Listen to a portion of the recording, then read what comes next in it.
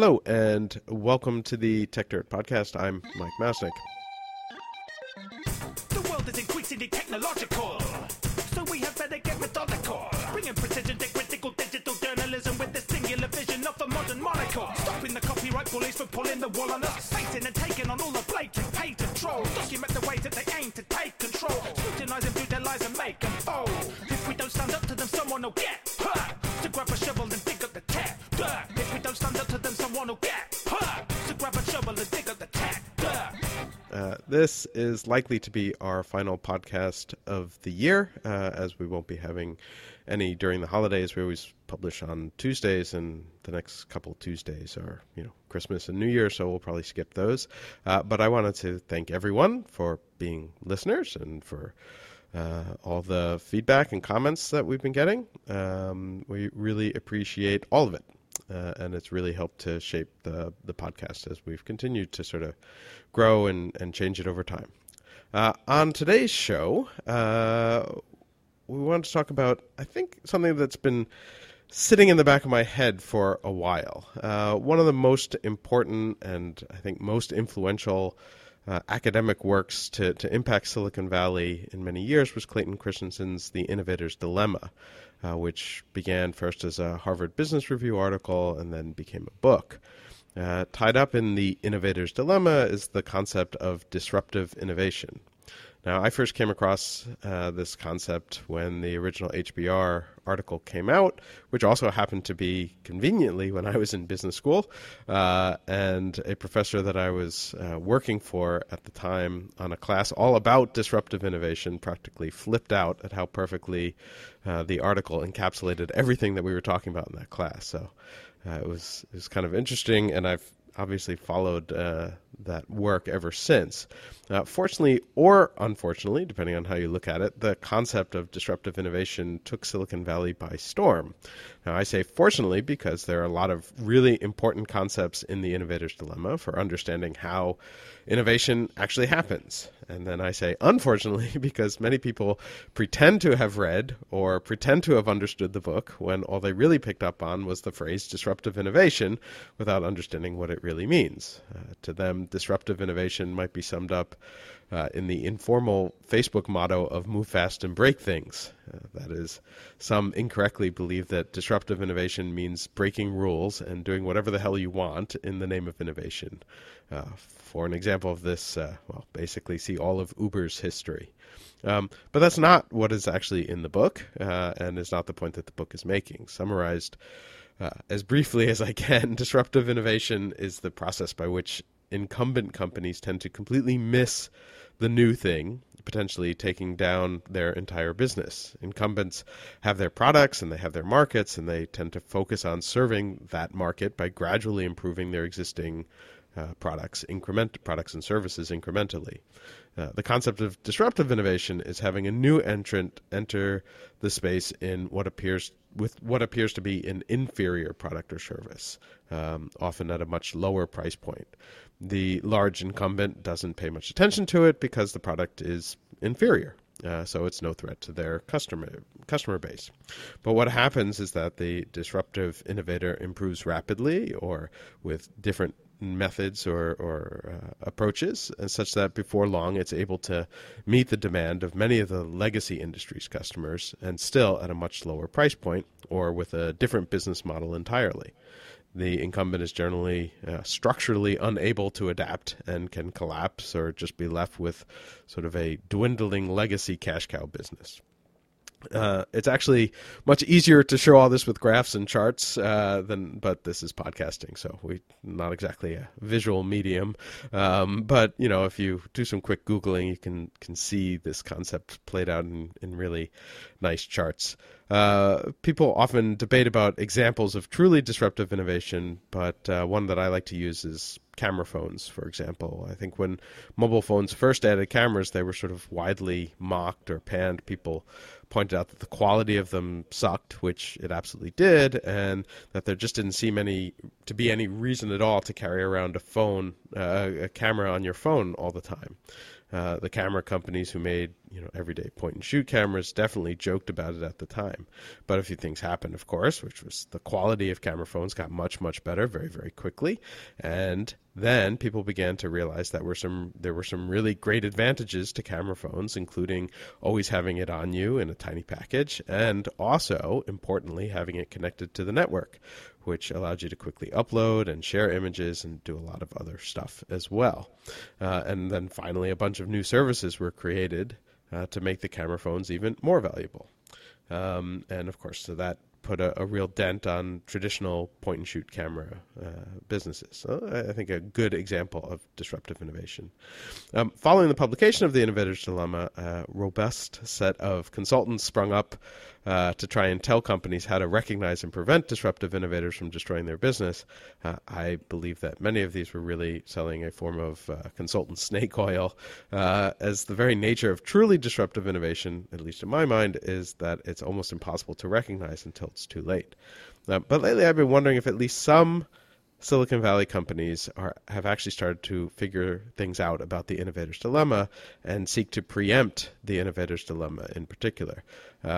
Facebook is one that I'm most interested in this regard because it's been incredibly aggressive in paying massive sums for competing social networks pretty early in their development. It bought Instagram, one of those services that sprung up to help camera phone owners, for $1 billion.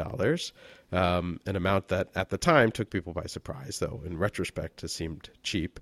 And even more incredibly, it bought WhatsApp for an astounding $19 billion very early on in that application's existence. It desperately tried to buy up Snapchat before then copying it feature for feature.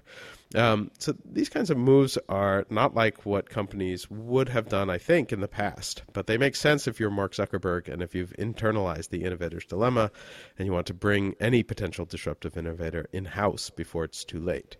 So this idea has been bouncing around in my head a bit, so I wanted to discuss it with someone who might be able to help me work through whether or not some companies have figured this out and what that means for the innovator's dilemma. And so we have on the podcast, after this very long intro, James Allworth, who has been on the podcast before and is an experienced podcaster in his own right, and is always a very thoughtful commentator on a variety of different topics related to innovation, especially the innovator's dilemma. And that's because among his many claims to fame, he co-wrote a book with Clayton Christensen, the author of The Innovator's Dilemma, and that book was How to Measure Your Life. But James, welcome to the podcast. Mike, thank you for having me. Thank you for inviting me back. It's really great to be here. Yeah, no, people really enjoyed the last time you were on, and I'm sure they will enjoy this as well. And I should note for the listening audience that it did take James and I a little bit of time to get this podcast scheduled and recorded, and I had mentioned to him the topic months ago, and then I did not bring it up again, so he's coming at this a little bit blind. No, it's all good. Actually, I do remember talking to you about it, and it's been gestating in the back of my mind, like Excellent. Percolating, so hopefully we'll have a good talk about it. Sure. So, I mean, do you think there's anything, first of all, well, let me take a step back from that. First of all, was my description of the innovator's dilemma fair? I'm so glad you asked that. So I thought it was an excellent description. I think there's one thing I would add for people who are thinking about disruption, and that is there needs to be, in the disruptor, the company coming in at the low end with the quote-unquote inferior product, there needs to be some kind of scalable advantage inherent in that business. So it's not just low-end competition. It needs to be something scalable that gives them an advantage. Now, the place where they start is often at the low end of the market, though even that in the digital economy isn't necessarily a surefire thing. So what I mean by a scalable advantage is, let's take hospitality, for example. If Best Western wants to compete with the Four Seasons, Best Western has no inherent scalable advantage such that it moves up market and it is able to outperform the Four Seasons. It needs to invest in all the same the same locations, the luxury fit out, the concierge, whatever, and so it moves up market and it looks exactly like the Four Seasons with the Four Seasons cost structure, and they can duke it out over brand and execution, and that's the nature of a capitalist society. society. That's good when you have competition, but it's not disruption. There needs to be some kind of scalable advantage. And you think about Airbnb entering the market, and they're targeting people who have property that's otherwise lying around idle. That gives them a cost advantage in terms of being able to offer people a place to stay, because the people who are putting their rooms or houses up on Airbnb, their alternative is, well, I'm not making any money from this, so any money I get is great. So maybe I'll just rent out my room for $100. Airbnb doesn't have to pay the cost of that, and you're able to offer people accommodation, and it has this scalable advantage. It doesn't own the underlying capital. It's the capital sitting around idle, so people are able to offer it for less than if they'd built it just for this purpose from a business perspective. So I think it's really important and to have that scalable advantage. In the instance of your cameras, I think that's another great example. The scalable advantage is that it used to be historically that a lot of the improvements in image quality needed to happen in hardware. And these camera phones have improved a lot of the image quality in software. So it's all this post-processing. And then there are often other advantages that disruptors have as they move up market, because of the nature of the way they go to market. And so the instance of having the other services like Instagram, which is sharing photos or whatever, is often the reason why you take those photos. And it's that much easier than trying to do it on the back of a Canon or a Nikon and all the extra steps. So it's much easier, but it's like, look for that scalable advantage when you're trying to understand disruption. It's a critical component of it. Yeah, no, I think that's a really, really good point, and one that I think, makes a lot of sense, because otherwise it's not just like, some cheap knockoff entering the market, right? That's not the point. And the way I often think about it is that it's often the business model that is the real disruptive part. That's not always true, but it seems to me, at least frequently, it is the business model, and that the business model is so different that makes it two things: one, both scalable, and two, so difficult for the incumbent player to maybe imitate or get into that market in the same way. Absolutely. It's not, people think it's just the technology. Your point around it being the business model and the technology is spot on. Let's take another example that's near and dear to my heart: self-driving cars. You think about autonomous vehicles, you look at what players like Mercedes and BMW are doing. I love cars, and there's this amazing video of BMW that's basically taught one of its self-driving cars to drift around a track, which is just the coolest friggin' thing. Yes. But you think about the way they're taking that technology, and they are using that technology in quote unquote a sustaining way. It's to get more money out of their best existing customers who, like me, might find something like that really cool. But then you think about a company like Uber. If they have access to that technology, they're not going to use it to try to get more money out of their existing customers as a checkbox on a BMW order form where you get the drift self-driving option. They're going to use it to take the existing the humans who are driving the cars out to lower their operational cost, so they can offer the ride-sharing services at a lower cost to try and expand the market. And so that's fundamentally the difference between disruptive versus sustaining. And that is how the technology alone itself is not enough. It's how it comes to market with the business model. Yeah. Cool. So let's move on to the Facebook question. Do you think there's anything to that idea? I feel like for many years, people in Silicon Valley, because this concept of disruptive innovation has become sort of so pervasive, that a lot of people felt like, okay, now we know how to deal with it.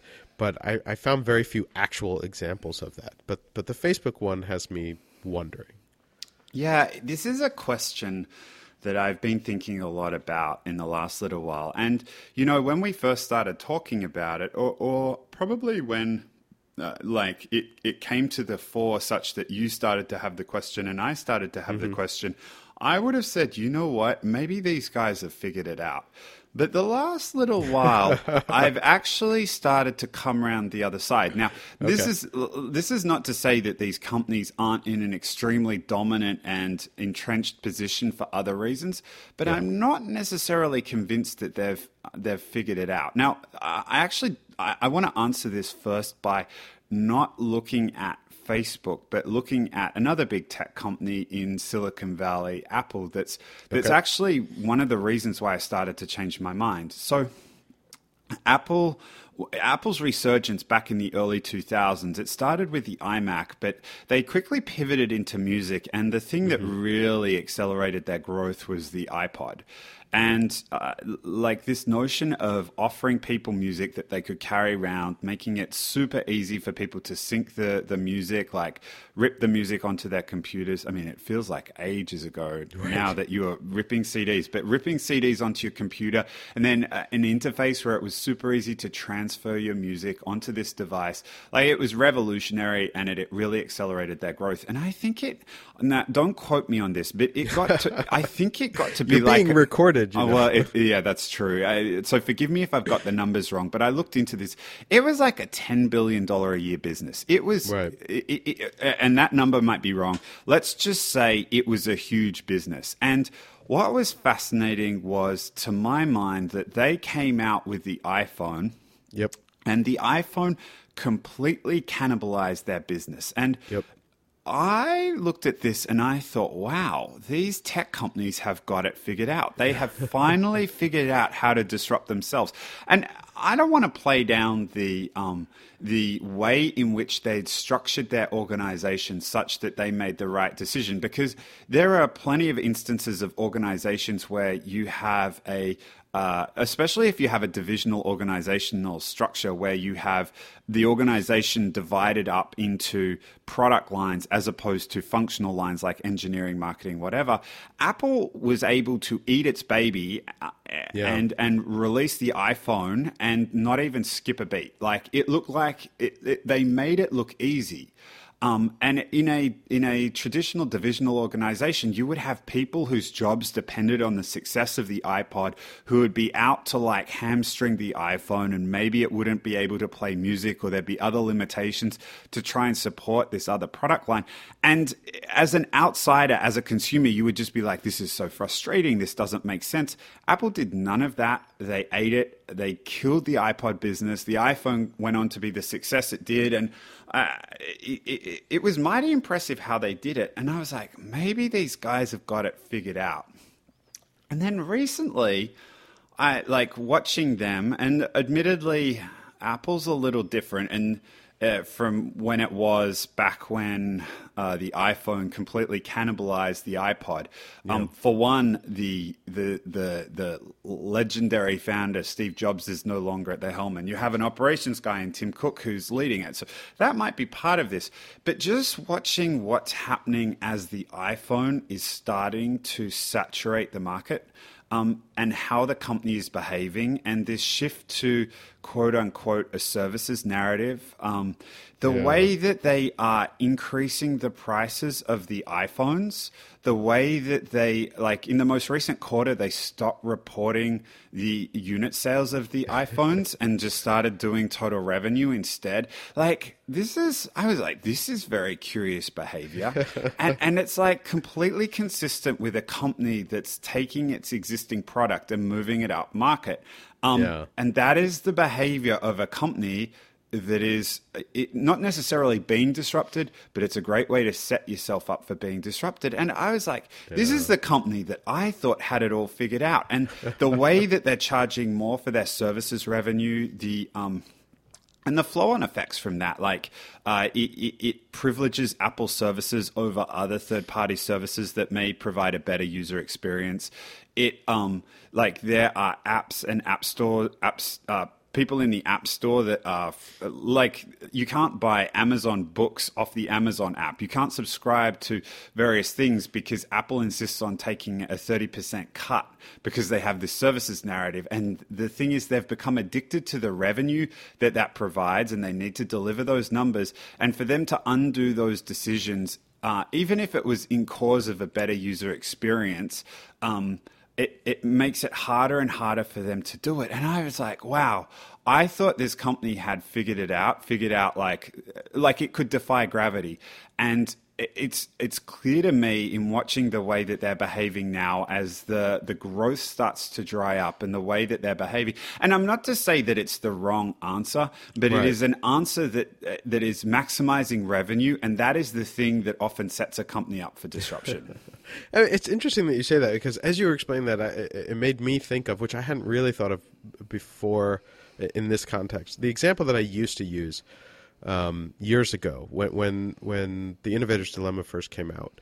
The example that I would use of a company that seemed to have gotten it right was Intel. Back in the much earlier, when they had left the memory business and decided to focus on processors, and it was an Andy Grove decision that was very much along the lines of recognizing disruptive innovation and basically saying we could continue to stay and sort of do sustaining innovation in the memory space, but the real market is to focus on processors and to become the sort of the dominant player, and they did that, and yet that didn't cause them not to be taken by surprise when future markets came out. I mean, the mobile phone market, right? I mean, Intel was sort of caught flat-footed on that, certainly. And other things too. So there is this question, which is like you might prevent a disruption, or you might disrupt yourself once or twice, but can you continue to do it? Yeah. So I would add a layer to that, and like that example that the Intel example is a great one. If you look into the decision-making process around Intel for the iPhone, and whether it's because Apple went to them and said, guys, can you make this chip? And Intel's like, you're pushing us too hard on price. You're pushing us too hard on margin. It's this question of they look at it and it like looks like a crappy deal. They don't see the potential of the market from the perspective of the volume that it could take. All they see is like, well, it's going to be a large capital cost for us to do it, and the margins are crap. So no, we're not going to do it. And in retrospect, that's like if Intel had said yes to that, it would be in a very different position right now. And it's the same thing with that Apple iPhone, iPod discussion. Like it's easy to, like in retrospect, it's so still to give Apple credit, cannibalizing a very profitable, very big product line is no easy feat for a company. Yep. That being said, the iPhone was more expensive and it was better margin. And it's easier, not easy, but easier to say yes to doing that when that's the case. It's like, well, we lose this, but we gain this other thing in reverse. Where it starts to get hard is when you are losing margin and the market doesn't look as big and you're threatening your existing core. And that's the classic case of like looking at how Blockbuster saw Netflix. It's like they had these massive margins, these stores all around the country, and Netflix looks like this bug on the bottom of their shoe where it's like the margins are less than half. It's a tiny business. You can go invest in this, but it's like kind of giving blessing to this competitor, and you either get it right and then and then you lose all your existing stores, or you get it wrong and you've wasted all this money and look like an idiot, and you might still get knocked off by this young upstart competitor. And so the natural inclination is just to stick your head in the sand because you don't like any of the options that seem to lie down the end of making the investment decision. So you make the decision not to invest, thinking you can just continue on your merry way. Of course, like you can't continue on your merry way. This company will figure it out and swallow you up, and that's exactly what Netflix did to Blockbuster. Yeah. All right. So now can we get around to Facebook? So yeah, totally. And so the reason that I wanted to tell the Apple story is it feels to me like what Facebook did with Instagram and WhatsApp is more akin to what Apple did with the iPhone and iPod. These businesses are threatening, but they are threatening on the same plane of competition that Facebook was already in existence. It's like you think about an advertiser putting ads on Facebook or Instagram. These are basically substitutable products. And from Facebook's perspective, having Instagram in its family is it's a sustaining innovation. It lets it make more money the exact same way it already makes money. And so I don't know. And WhatsApp's slightly different. I don't like that. They're trying to figure out monetization with feeds and all this other stuff with WhatsApp. I don't know that it's really the case that any of these companies have truly yet faced a disruptive innovation to figure out whether it is the case that when they see one, they're going to be able to face it head on. Everyone says, to credit to Facebook, the Instagram acquisition was inspired. And you're exactly right. At the time, people were like, they're paying how much for this photo sharing app? And in retrospect, look at where all Facebook's growth coming from. Yep. Look at where its user engagement is coming from. But it's not disruptive. It doesn't feel disruptive. It just feels like instead of using Mac, you're using Windows or something like that. It's like a substitutable product. The profit model's the same. The ads are basically you drop in one or you drop in the other. It doesn't feel disruptive. So I guess the place to where my thinking has evolved on Facebook is I don't know that they've really had an opportunity to face a disruptive threat yet. So I guess we'll see. I would also add that given the siege that's going on Facebook right now, you as a leader are not well positioned in order to meet the challenge of a disruptive threat. Feeling like you're under attack from all angles. Now, again, I think I prefaced this whole conversation not to say that these guys aren't in a very solid position. There are, my good friend and podcast co-host Ben Thompson talks about aggregation theory and how when you aggregate these consumers, the suppliers of content commoditize in and this is the place to go. The network effects that are attached in these businesses are very strong and are going to be very difficult to overcome. He, I think, would say that this time it is different in terms of the ability for someone to come in and challenge that. I remember having the same conversation with folks about Windows thinking, gosh, they've got this operating system where they have all these application developers on one side, how does anyone come along and challenge that? And then the phones came along, right. and away we went. Now, Ben, I'm sure, would still push back on me and say this is fundamentally different. Supply, marginal costs have dropped to zero. So distribution has dropped to zero. It's very hard to see an angle through which this all gets undone. And then I've been podcasting with him for so long that I'm mounting his argument. And I would say, yeah, but the users, people are starting to not trust Facebook, and so much of Facebook's competitive advantage is derived from the fact that people put themselves on there and they look at it and they use it and they engage with it and they subject themselves to ads and give Facebook more data. But if people start to lack trust around that, if they start to think that Facebook's not good for you, and that's something that I believe. I don't think it's really good for you. And if that narrative starts to take root more broadly, if regulators start to look into ways in which it can be tweaked with. I know, for example, there's a proposal that's coming out of Australia where the ACCC, the Australian Competition and Consumer Commission, is one of the preliminary proposals from there looking to digital platforms is that they want a regulator to have oversight of the algorithms and what it displays and how it displays it. You can start to see ways in which it could all come undone. But right now, it looks like the way that they have the consumer engagement is pretty tied up. There's no obvious way in which that they're going to get threatened. Right. Does that mean that they're going to be able to resist the disruptor if it comes along?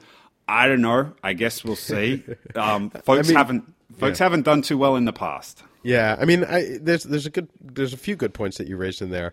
One being, I pointed out at the beginning, like oftentimes a truly disruptive innovation is the one that almost no one sees coming. So the fact that you say there's no obvious one, that doesn't mean there's no totally. disruptor out there. The second point that I think was really good, you pointed out like the ones that caught my eye, the Instagram and the WhatsApp, that those really were sort of sustaining innovations, right? I mean, and so, what that got me thinking about is, are there new business models that could create competitive services that don't rely on advertising? Because really that is Facebook's business, right? So if you could offer similar or, some sort of segment of the functionality that people like about Facebook without the intrusiveness of an advertising-based business model, that would be a challenge, I think, for Facebook, because I don't know that they're set up to deal with that. It's a really good point. It's a really good question. The challenge with it is that these social networks, at least, and the thing that might displace them may not be a social network. Like, let's just put that out there. But the challenge with social networks is like the network part of that name. And is it Metcalfe's law that talks about the value of any network is a function of the number of people that are on it. And I got it right. And the thing is, once you start putting cost in front of that, you start the process of making it, A, you introduce friction, and B, there are people who are like, I'm just not going to pay this. Like, it's not worth it for me. But that assumes that I'm saying the alternative business model is a paid business model, which might not be, right? I mean, there could be some other third party that is paying in some form or another. I mean, right. And right now, when you say third party, my mind immediately goes to advertiser. And your point is like, maybe there are other models out there. And I think it's a really good point. I think the value of data is something that's going to become increasingly important. And advertisers right now are the ones that are paying for it. Are there other people that would pay for the access to the data? Like, that would be a line of questioning that I would go down in order to try and figure out what a alternative to this might look like. That would be a place I'd look. I mean, one idea that's come up, and we discussed this on not you and I, but the Tech Dirt podcast, we had this discussion earlier this year that came up was, and I know this is like, I almost cringe every time I say it, but it is interesting to think about, which is like these ideas of like token systems or cryptocurrencies where, it's the usage that itself. So people, it's effectively, it's an equity kind of, or equity light system, where the increase in the size of the network increases the value of the tokens themselves, and therefore, if you're a shrewd company in some sense, you could build a network where you retain some of the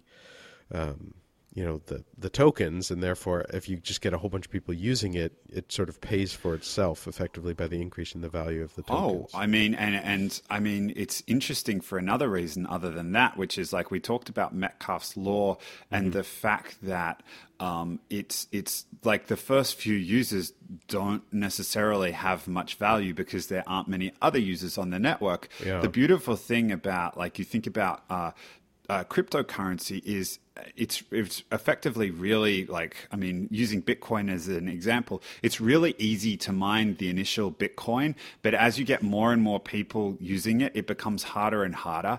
There's some equivalent for that for the users where as because the value increases, like the ease of which you get it, but the value increases as more people use it, that gives initial users an incentive to sign up. So like it can counterbalance it. I find the tokens and crypto interesting from a social network perspective because it can counteract somewhat Metcalfe's law and give initial users a big incentive to sign up at the outset. And that's one of the biggest problems starting any network is getting those initial folks to sign up, because the value in the network comes later on when you have all the people, but then it's a chicken or egg problem. How do you get the initial set of people? Right.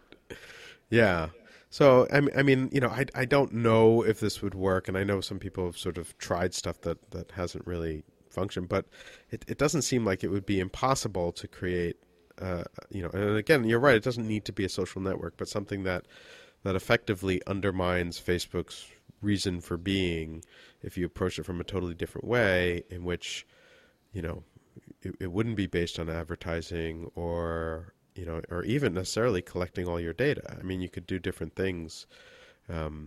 There's obviously a lot of talk now, and I've talked about this separately also, about, an idea of, giving more control of the data out to the end users, and they can choose to share, but they have the ultimate control and can cut you off from that data at different points, where, if you used a token-based system, that could be something different. And I'm not sure how Facebook would react to that.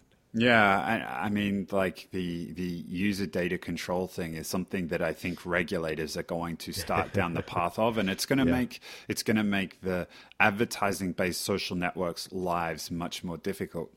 I think there's another aspect to this, though, in terms of if there is one organization which I think, at least with its present CEO at the helm, will behave in a way that is able to resist the innovator's dilemma just by his sheer intellect, sheer force of will, and the extent to which he has respect of the markets.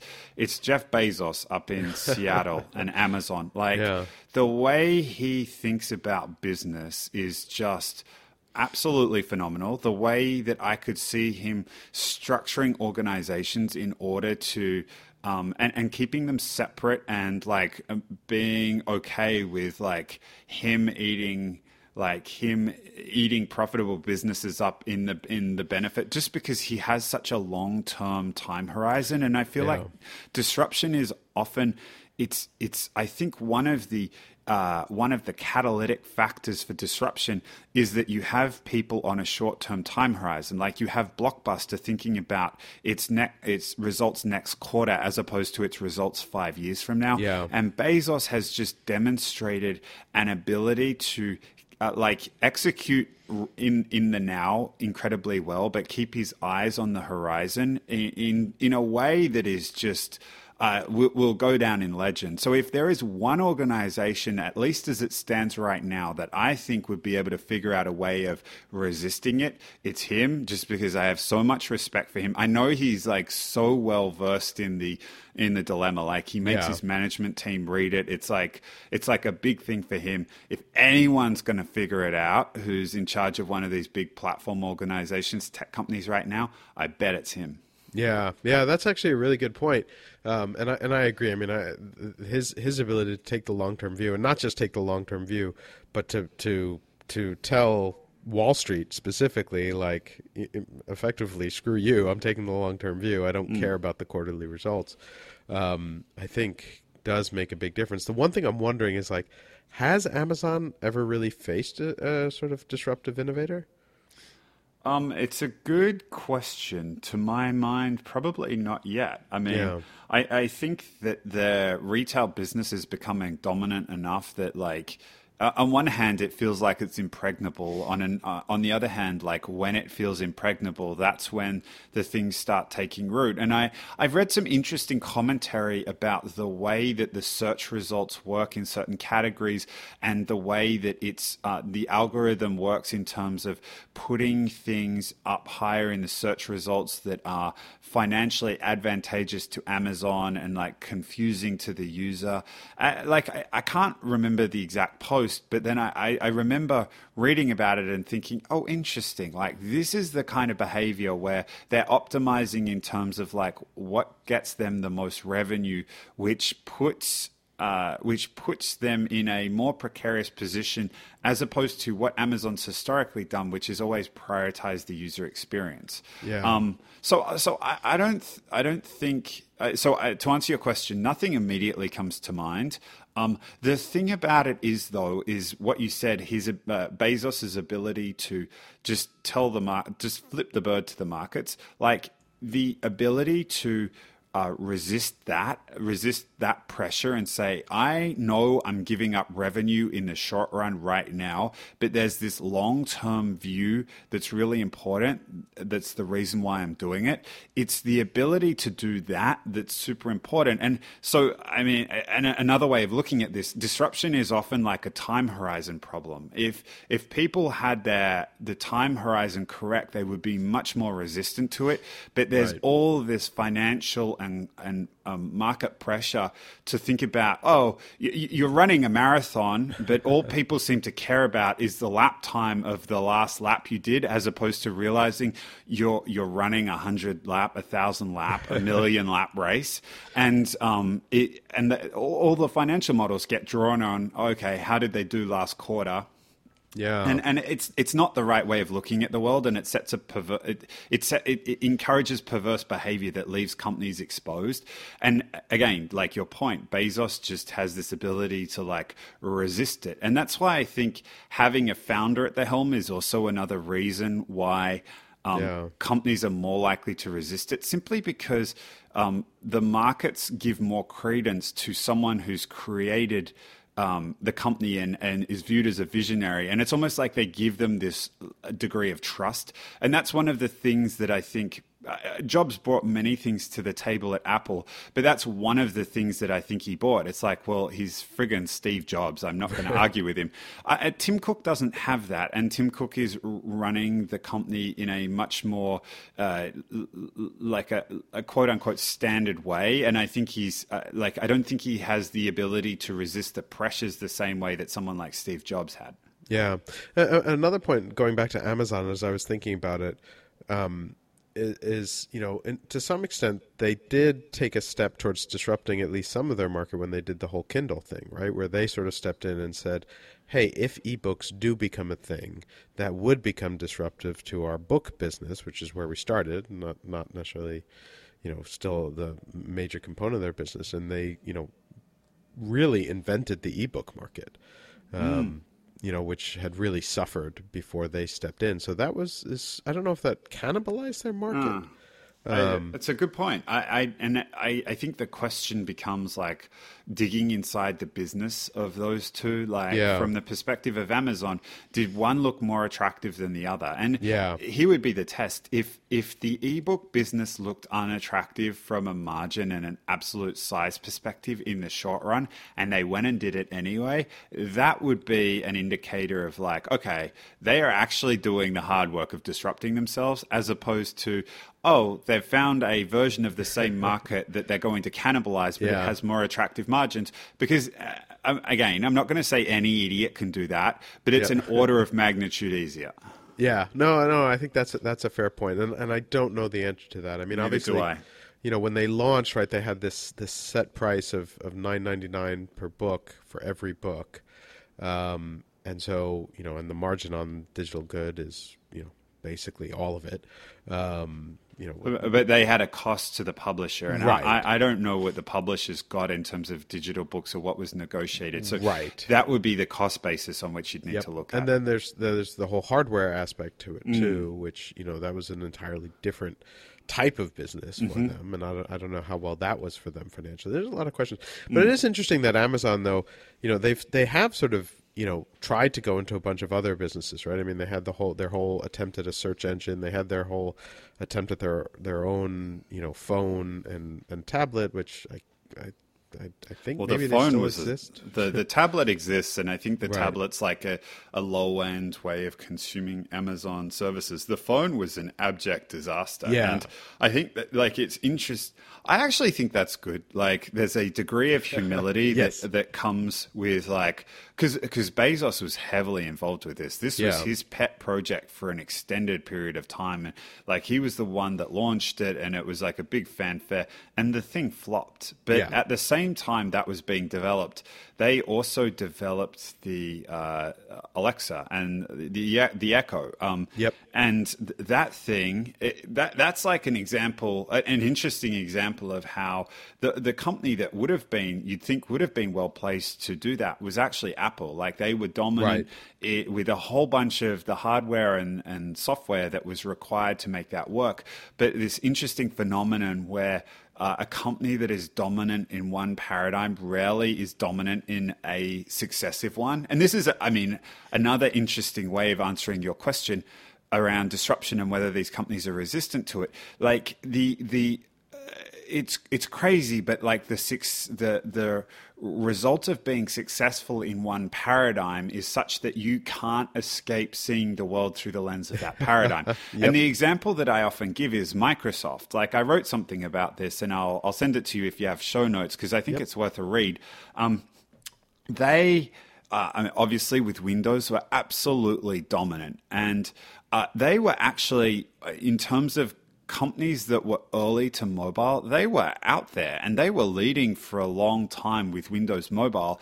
But the thing was, Windows was the thing that made Microsoft, a big part of what made Microsoft so successful. And that's the lens through which they saw everything. And their approach to mobile was to take this thing that had made them successful in the past and just make a smaller version. So from a user experience perspective, they just jammed big Windows and made it little Windows. From the perspective of the business model, they ended up just trying to replicate what had worked for desktops and laptops. It's just like, okay, device manufacturers, here's the specs. You guys go make this, and here's the operating system, and you pay us for the operating system, and then pass the end cost on to the consumer. And the interesting thing is, like, you look at the two dominant platforms in mobile, and neither of them have that business model. And it was Apple who had their backside handed to them in the PC wars that was able to step outside the paradigm of the PC and the PC operating system and reimagine what an appropriate experience would be like in terms of the phone. And they were also integrated from a hardware and software perspective, which, given they were reimagining the experience, is really important because they had control over, like, if they needed to change something, like, for example, the touch screen and the way that all worked, because the hardware and the software were all under one roof, there were no interdependencies that needed to be contracted on.